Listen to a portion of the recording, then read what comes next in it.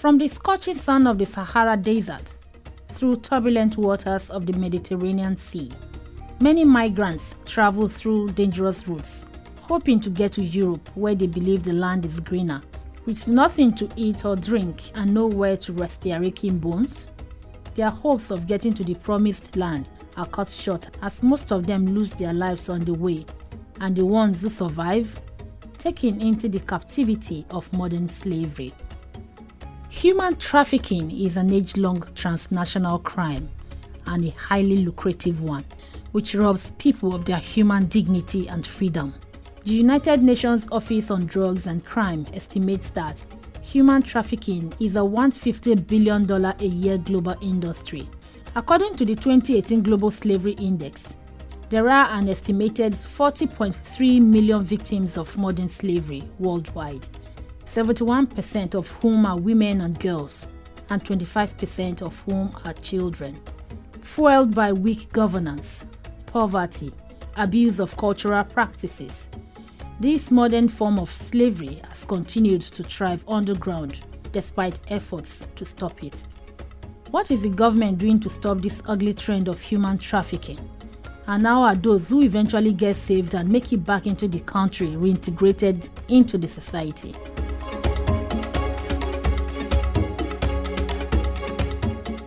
Hello and welcome to Now, a podcast which examines the significant stories in and about Nigeria.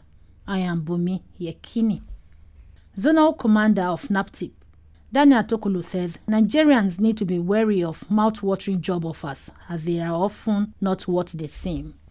Again, you have to find out why pick on me. Why the one they are coming to talk to? Doesn't this person trying to take you to UAE? Doesn't he have family members? How many of the family members are still giving this employment to? It is all lies. Returnee David Honor says many migrants are not in a good state of health. Just to tell you to sit down, they will use something to hit your head. They can use iron. They don't care. Before you know, they will split blood. As I am now, they have messed me up. I'm not physically okay. Believe you me, everybody that go to Libya and return, they are all sick. They just want to declare that they are sick. If I go to a medical checkup, you know that many of us, we are not okay. Nigeria's Southwest Zonal Director of the National Commission for Refugees, Migrants and Internally Displaced Persons, Margaret Ngozi Ukegbu, tells us about the program for rescued migrants. The Commission has embarked on a number of reintegration programs. We have training, we have packages that we give them so that at the end of the trainings, of course, they don't go away empty-handed. In 2003, the National Agency for the Prohibition of Trafficking in Persons, NAPTIP, was set up to tackle human trafficking and other related matters in Nigeria. Daniel Tokolo is the Zonal Director of NAPTIP Lagos Zonal Command. The Zonal Command is in charge of Oyo, Lagos, and Ogun State in southwestern Nigeria. He told me that the agency has rescued over 16,000 trafficked Nigerians from Libya, Mali, Oman, United Arab Emirates, among others. As we talked just last night, early yesterday morning, we had about 109 Nigerians brought in back from Mali. All of them are not supposedly victims of human trafficking, but a large significant portion of them are victims. Part of the challenge is they will be masking their stories, maybe because they will feel stigmatized. But we at NAPTIP, we don't stigmatize victims of human trafficking. But like I said, even if they are saying they are not victims, we surely must profile them. In the course of profiling, we will find out true questions and things we look at and know that this is actually a victim of human trafficking. And then we'll start to look for appropriate ways to come to them to assist them. Which other countries do they usually go to and why so? Well, they come from Libya, through Mali, through Burkina Faso, the West African sub-region. They have their destination they go to. And again, you're talking about Lebanon now, you're talking of Oman, you're talking of UAE, Dubai, Cairo, all over the world, they have their places they go. So let me take you to the issue of travel agencies. We hear they are part of the racketeering of trafficking in persons. How true is this? And if it's true, how are you able to checkmate the works of travel agencies? Well, travel agencies, they can act as facilitators to human trafficking, but they know their punishment. There is definitely punishment for any travel agency that is caught facilitating the trafficking of Nigerians. Depending upon how the case goes, there are portions of our act that deals with travel agencies, tour operators that are caught doing this. Another one that tends to be popular is these recruitment agencies that come about advertising bogus salaries, 250, 300,000 per month. You are going to be a driver. You are going to be a female security guard. All these ones. Some of these things I'm saying, I'm currently working on one or two of them. Even today, we are working on something, and we are looking at them. If you say you're a travel agency, if you say you are a recruitment agency, if you say you're a tour operator, we have templates to check you whether you are fake or not. And even if you are not fake, we'll have the way of checking whether you have the certification to export Nigerian labor. If you don't have it, you have committed an offense and we'll prosecute you. Again, but we have warning. We tell Nigerians to beware. All these adverts are saying you get 300,000, 250,000 per month. They are not true. Again, you have to find out why pick on me. Why is the one they are coming to talk to? Doesn't this person trying to take you to UAE? Doesn't he have family members? How many of the family members are he giving this employment to? It is all lies. They go there, they are made to do what they are not supposed to do. And again, don't be a self-victimized victim. Don't be a victim that participates and contributes to your own victimization. Somebody says he's going to take you to go and be a driver in United Arab Emirates. That is a very highly organized society. You said that you are going. Are you a licensed driver? Even if you're a licensed driver from Nigeria, how competent are you with the steering? So there are many things we look at. So apart from prosecuting the tour operators and employment people, the caveat that tip gives out to people is that be careful what advert you are responding to. Check, and if you are in that, contact NAPTIP, we will help you. Earlier, you talked about receiving returnees from Mali. So how do you ensure that they are properly integrated back into the society? Well, it is our job. We do it.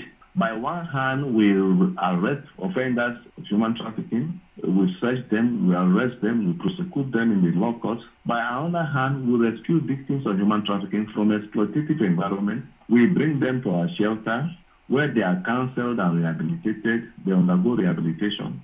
In the course of counseling them, if they have medical needs, of course, we take care of all this. Again, we look at through their needs assessment, we try to find out what is it that they really want to do. Some of them will tell you, I want to do this, I want to do that. The business of rescuing and empowering victims of human trafficking is not what only one agency can do. There's a partnership across the board that we look at those who are working. We have some NGOs that are interested in helping young ladies between 18 and 25 who are sexually exploited. We have NGOs like that. We have some NGOs that just want to help them to go to school. We have NGOs that want to give them skills acquisition. So we go through this. These are the ways we try to help them, empower them. Again, we don't stigmatize our victims. Even right from when we have contact with them, this practice of bringing them and showing their faces, we don't do that because we believe that victims are supposed to be entitled to a second chance at life. When we are sure that they have come to a level they can be taken back home, we don't just throw them to their families. We try to do social inquiry. We find out how habitable their family environment is to them. If there are crises, we try to go between them and settle them. Then the family is once more ready to have their daughter back. The girl is looking forward to seeing her family. And then we now reunite them. They become functional members of society. And after some time, we keep on monitoring from a distance until we know that.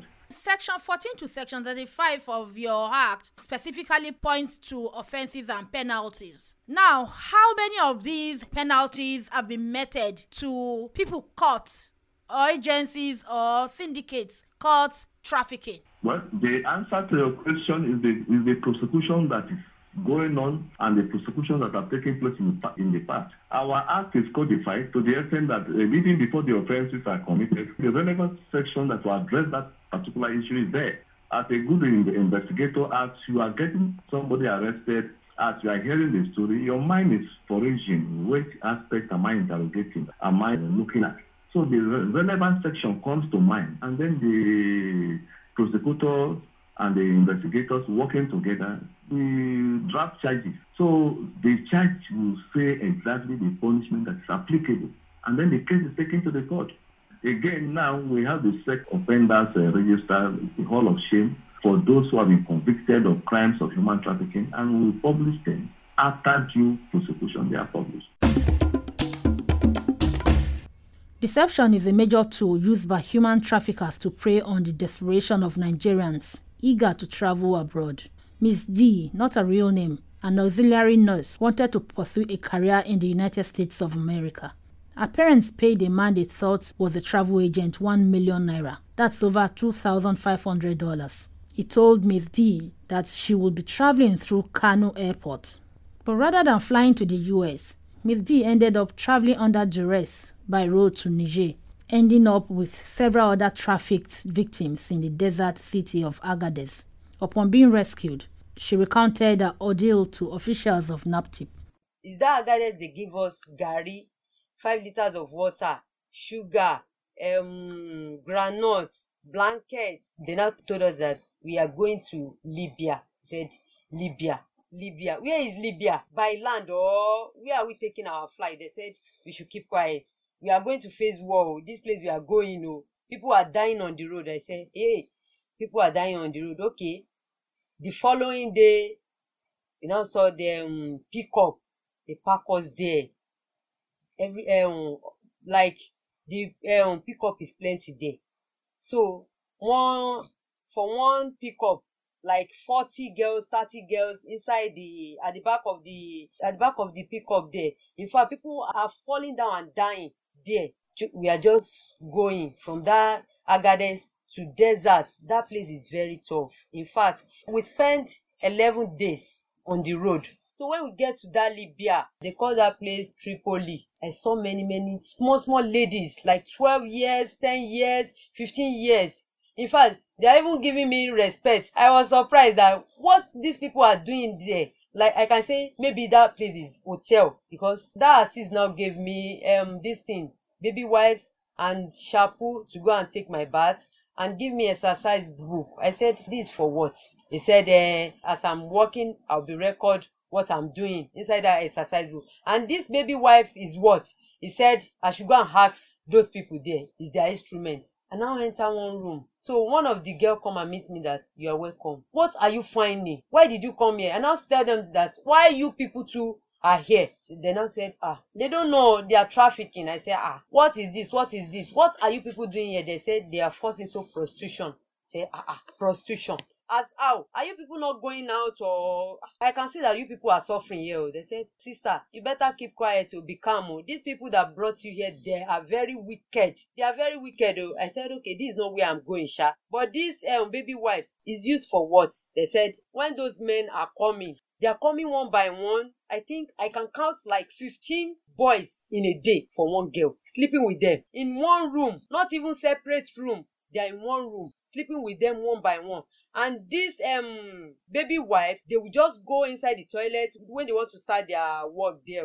They will go inside the toilet, insert the baby wife into their private parts. So when they start finishing their work, they will now go and remove that thing. In fact, I can see that with a little experience I have there are some ladies there dying because of this thing that cannot be able to come out again. And with that, they are having pregnancy. They are aborting for them inside this place. Alhaji told me that, okay, as you are a nurse, you can be able to be terminating their pregnancy. I say, why are they get pregnancy? As they are even doing this work, you don't even protect them. And these people we are talking about, all these ladies, they have their own handwork. Hairdresser, tailor, they are there. They will just told them they want to go and do their work, this and that. And they are very young ladies there. The third day that I was there, even the baby wives, I did not even open it. I just said, let me be. Along the road, all our contacts, they have collected everything and my phone so that I can't be able to communicate anymore. When Alhaji now come inside where I just kept myself crying there.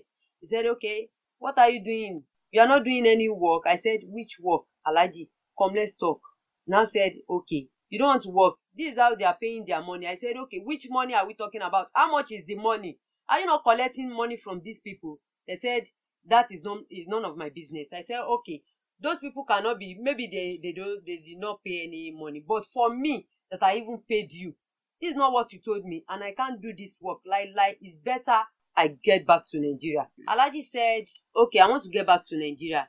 Did I have anybody in Nigeria that can offer him 3 million for me to go back? I said, 3 million for what? For many migrants, European countries represent an opportunity for a better life. Many will stop at nothing to get to the supposed promised land. Unlike Ms. D, David Ona willfully chose to migrate to Europe illegally. He shares his experience with the officials of the National Emergency Management Authority, NEMA. I was aware that indeed we passed through that sea and all. So, in life, you have to pay some price. So I decided to pay the price. I back on this journey, my mother was feeling very bad. My mother had eye problems. So I can be able to raise money to meet up to our medical responsibilities, My father is a pensioner. He has no job. As I'm talking to now, he's on our home, he's jobless. I am back on this journey on the 12th of August, 2016. So I paid money to a connection man. Initially, I paid 400,000. But the total money I have spent in this journey so far is over 1.3 million naira. Then when I was in Nigeria, I was working. I'm a professional plumber. I managed to acquire an OND in mechanical engineering, Delta State Polytechnic, Utefe, Tukara. So I'm a plumber. So through my plumbing work, I was able to raise that money. I was able to raise up to about 600,000 naira. So when I was in Libya, when they pushed us, because I'm trying to cut this long story short, when they arrested us, I was in prison. Before then, I paid money to my connection man. He gogged me. He disappointed me. He took me to a seaside and he neglected me. He refused to push me. So I have to change connection. Then my mother, already when they know that their child is in a critical condition, they have to look for a way to raise money. She sold everything she had. She will even go that far to be borrowing money here and there. So they were able to raise some amount of money. If as I am now, I have a lot of debt that I know that waiting for me right now to go and pay. When I was in Tripoli, the last connection I changed to, when they pushed us, we were at the Mediterranean Sea for good 18 to 19 hours. We were unable to find rescue. So we now decided to go back, because going back was the best decision. But even our captain was tired of driving, and our boat was being faulty. The boat was already lessened. So many people inside the Lapalapa. Lapalapa is the Lapadusa. It's like this canopy.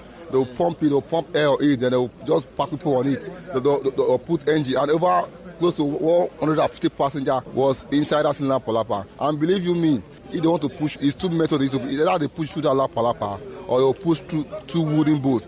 But when you pay money to all these Arab men and all these connection men, because of their craftiness, they will not use the good one to push you. They will use that Lapalapa. And that's why so many people, they are dying in that very sea. So when they push us, we are at Mediterranean Sea. We save for hours. So because we not find rescue, going back was the best option. So it was when we were coming back. We now went to confirm Zuara dryland. So it was when we confirmed Zuara dryland that their police, they now busted us and they arrested us. They took us to Zuara prison. Then from there they took us to Girian. So in Girian, I spent close to 6 months inside prison. They call it deportation camp, but believe you me, it's worse than prison, because I've never been prisonated in my life. The way Libyans maltreat their own, because it's even worse than prison. They call it a deportation camp, but it's not deportation camp. It's worse than prison. It's like maybe when a kidnapper kidnap you, he will lock you in one place, no freedom, nothing. Because those people, they are very bad. The way they maltreat blacks, our Nigerians, the way they maltreat our women is too much. Just to tell you to sit down, they will use something to hit your head. They can use iron. They don't care. Before you know, they will split blood. As I am now, they have messed me up. As I am now, I'm not physically okay. Believe you me, everybody that go to Libya and return, they are all sick. They just want to declare that they are sick. If I go to a medical check-up, you know that many of us, we are not okay. And again, we are all being stressed.